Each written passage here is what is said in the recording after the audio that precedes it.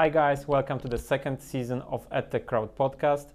In this season you can expect more focus on specific topics and insights with experts from different fields, but we will mix it with founder stories like before. In EdTech Crowd I interview founders, industry experts and people important for EdTech scene. This podcast is powered by EdTech Poland Foundation, industry association from Poland. You can visit the website www.edtechpoland.pl. In this episode, I interview quite an unusual guest, the person from the governmental side, Justyna Orłowska, the head of GovTech and Prime Minister's High Representative for Government Technology. Thank you, Justyna, for joining EdTech Crowd podcast. So I always start from the question, if you can tell, how did you start your adventure with education in EdTech? It's kind of untypical for your position from the beginning, I think. So if you can introduce the story to the audience. So I think I was born with education because my parents already, when I was born, were directors at schools and teachers. So, I was from the very beginning accustomed to all the areas of educational systems, because my mother is a director of primary school, whereas my father at secondary school. So from K to 12, I can see what are the challenges from the perspective of the people who are responsible hands-on, of how to run such initiatives, such a huge responsibility, I can say, because it is responsibility for people, for their future. So it's so that was the beginning. And now, of course, I like to talk that it is coming to my roots, coming back to my roots, that from the very beginning of my life I was surrounded by education, not only as a student or pupil, but also by the people who are taking care of to improve what they are doing for the purposes of students. Mm-hmm. And that's actually the pattern I see. A lot of founders of EdTech startups, usually they were not teachers, but their parents were involved in the educational system. And how did it happen that in GovTech you started being responsible for the education? Because if I'm not mistaken, at the beginning it wasn't the case. Mm-hmm. Yeah, we have started with competitions for startups, GovTech startups and the GovTech Center, but from the beginning we were also perceived by other ministers, other ministries, as the institution at the Prime Minister's office to support all other ministries in their efforts. And one of these fields, one of the ministers who wanted us to support his efforts in improving and in developing new projects, innovative projects, was the Minister of Education and Science in Poland, Minister Czarnek. And he asked us to prepare the strategy to introduce to the sector of education to Polish schools. And we have started with a program Future Labs, and also we have implemented and launched other projects. Mm-hmm. If you can tell a bit more, what kind of activities do you support in education field from GovTech? So we are responsible for all those innovative programs, and all either in the field of equipment, but also in the field of programs, trainings, so educational system itself.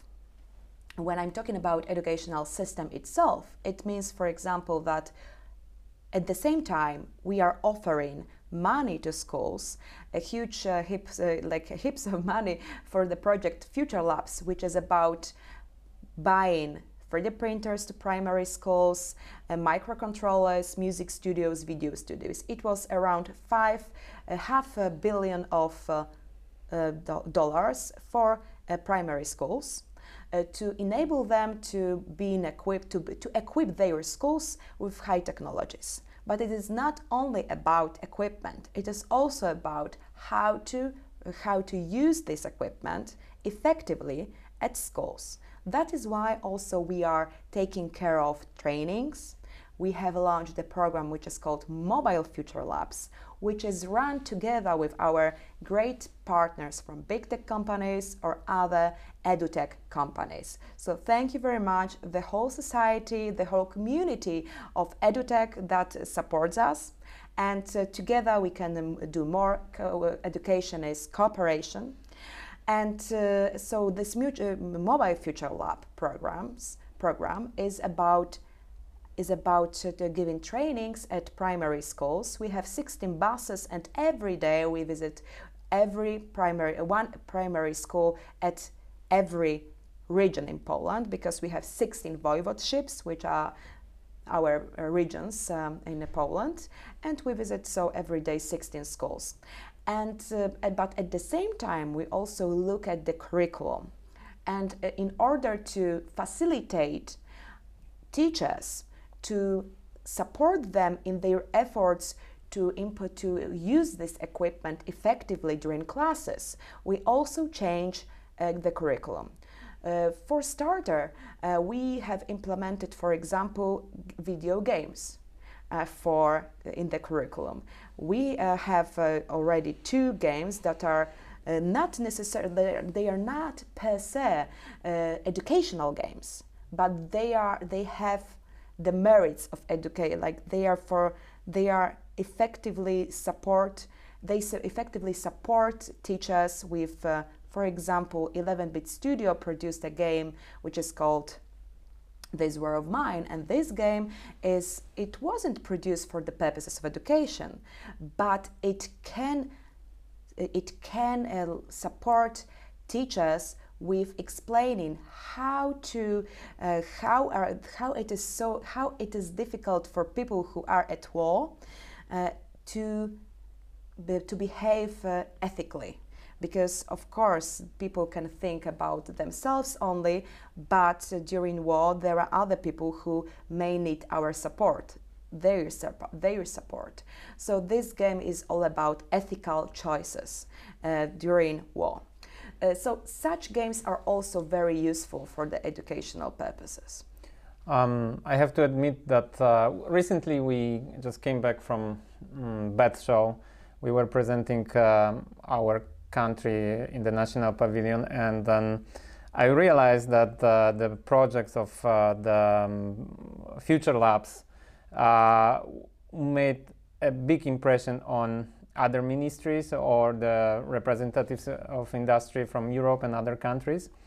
And a lot of people were asking me the questions, what were the challenges, how for example you started the project and how you came to the idea, okay, we're going to, for example, choose 3D printers, not something else. So if you can tell a bit about the background story of it, how was it created?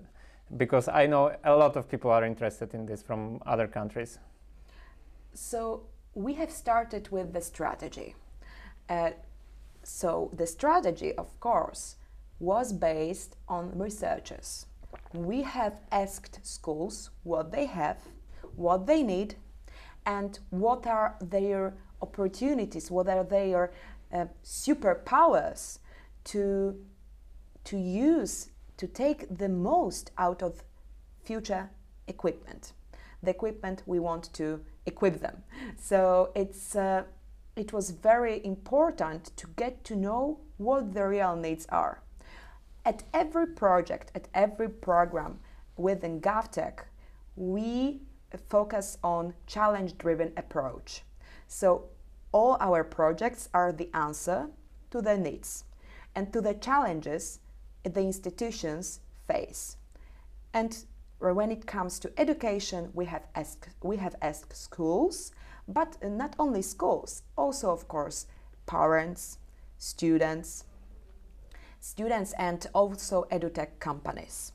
And thanks to these discussions and all our efforts to get to know what the real needs are, then we are able to choose the projects we should start with. And in order to not to have vicious circle, we needed to start we have started with equipment. And of course, we already, from the very beginning, we already knew that the other ask will be, but how to use it? So that is why also from the very beginning we were thinking about what we can do to support the whole school communities in their efforts to take the most out of this equipment. But so it's like always start with discussions with the community, because if you buy something, if you invest something, if you run the projects that are not needed, then it is waste of time. But at the same time, maybe you can ask, okay, but how to, if teachers don't know that 3D printers can be useful for them, what then? And of course, it was also the thing that some teachers were okay, or directors, principals of the schools, they thought, okay, so they are gonna give me a lot of money for 3D printers, but I would rather buy laptops for my students. And but by the year after the launch of these projects, we are told by those principals that they were mistaken, that they thought that it would be better to have just normal equipment they know, because if we hadn't bought this equipment for them, they wouldn't know that it is so amazing to run classes with these 3D printers or other educational robots, etc., etc. So they are very thankful, but it was also our job to explain how it can be used. So like from this saying, if Henry Ford asked people what they want, they would say faster horse, not the car. Yeah, because Ford, they didn't. Yeah, exactly. So yeah, I can understand, and I see a bit similar situation with the COVID and the whole digitalization of the classes, which happened very immediate because they were forced to do it, and now you kind of also force the digitalization or using some extra equipment in schools. And what are the other projects, if you can say a bit about, for example, the business classes? This is my favorite, actually, project, which GovTech is responsible for. So maybe if you can introduce it a bit to the audience. Sure. So in the field of curriculum and educational systems, so not only investments in the equipment, we are also introducing new subjects at secondary schools. And one of them is business and management, which is the whole new idea about how to run the exams after finishing secondary school, the exams that enable pupils to get to the universities. So the new subject is all about teaching future skills. So in order to make sure that people who finish this class will be able to work in teams at their future jobs, we are introducing within the exam, Matura exam, so it's like a SAT exam, so it's like the final exam after K-12 education. 30% of this exam will go to team project. It's the completely new idea, and from what I know, we will be the first country to introduce that.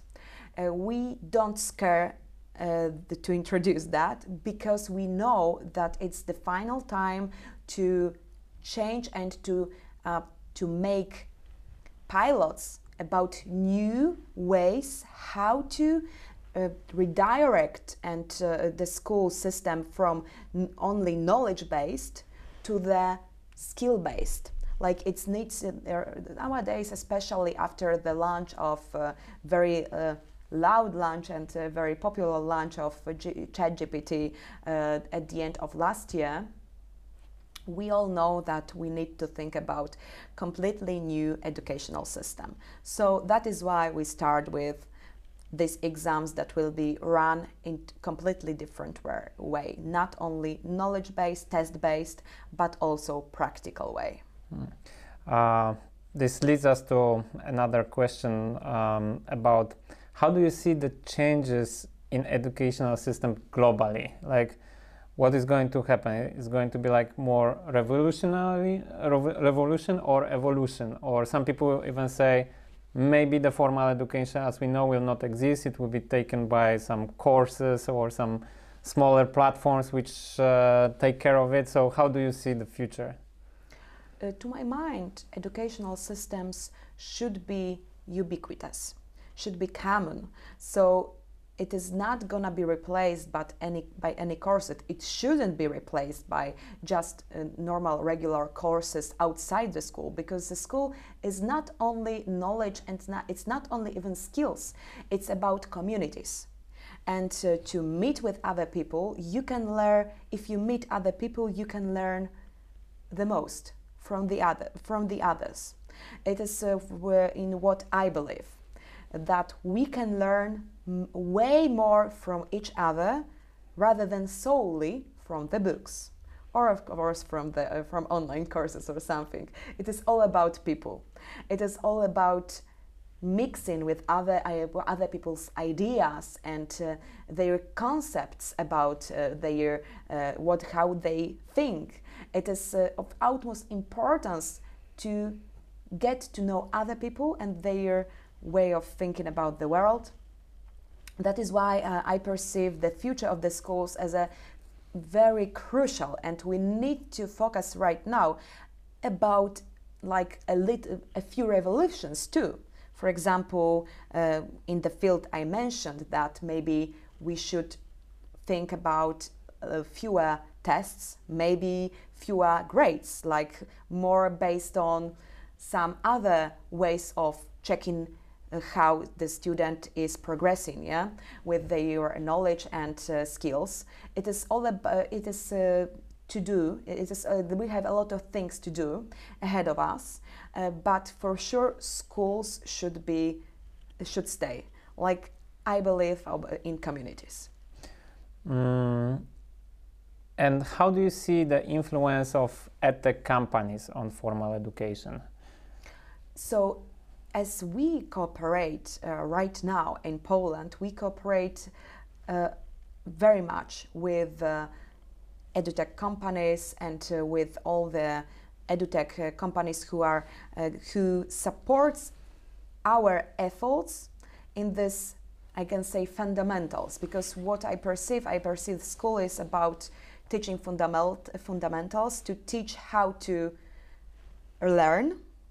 And then, because of really dynamically changes in the world, like there are it is way faster to see new technologies. Like it's now a decade is like the whole era, for technologies. So in such times, we really need such co-curricular activities and additional support from edutech companies, so not this formal education, because every several years probably all of us will need to to get new skills, to learn something new. So schools should prepare all the students, all our next future generations to be ready to get new skills.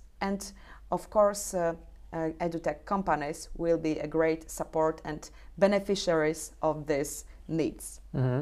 So I see there is some influence in the formal education, but you see a big role of edtech companies to actually help with getting the new skills, because I guess it's also faster for private sector to adjust than when you have to roll another project to 1,000 schools in Poland.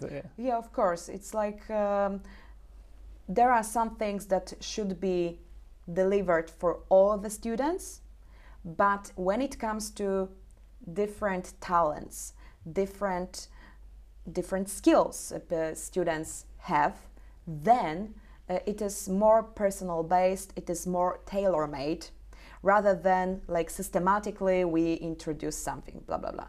Okay. And what would you recommend to new guys who want to start EdTech company? So I think the most important thing is to make sure if their products can be either for the whole system, then they need to think about all the procurement stuff, because it is not like they are going to school and school has a lot of money and just buy it. No, it's all about also, it is probably, especially, for example, in Poland, around 80% of the schools are run by local governments, so they have money from the public budget. They are not private money. So when you have interaction with budget money, you need to know that it is not so easy to get such a client. Even though sometimes maybe if for example for ministerial schools it is easier to get money rather than for private school, but all those formalities are way more complicated. It is not like normal clients B2C, you know, it's like more B2G. So I would recommend to make sure if you really want to